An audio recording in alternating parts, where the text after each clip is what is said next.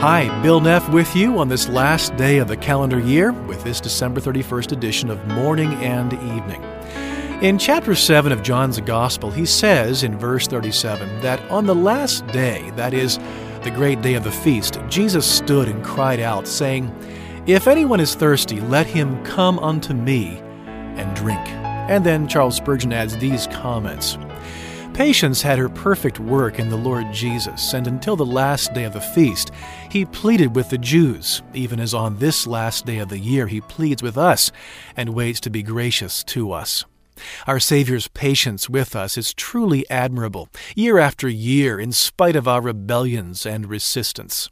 It's a wonder that we still live in the land of his mercy. Great pity is expressed in the way that Jesus cried out at that feast. Not only was his voice loud, but it was full of compassion as well. He pleads with us to be reconciled to God today. And there is nothing to bring with you either. You only have to be thirsty, for he has plenty of water himself to quench even the most thirsty soul. To the conscience, the atonement brings peace. To one's understanding, the gospel brings the richest instruction.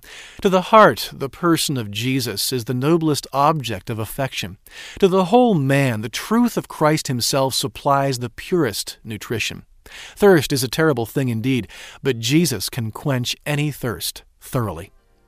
And then finally take note that the sinner isn't called to works, ordinances, or doctrines, but to a personal Redeemer who bore our sins in his body on the cross. Oh, for grace to come now and drink before the sun sets upon the year's last day. Let's drink deeply of Christ today. John 7:37 is our text for today, and Charles Spurgeon comments, of course, are taken from his devotional classic, Morning and Evening. I am Bill Neff, and on this last day of the year, I do want to thank you for meeting with me each day like this at the same time. I look forward to drinking more deeply of Christ with you in the year ahead. Have a truly happy New Year.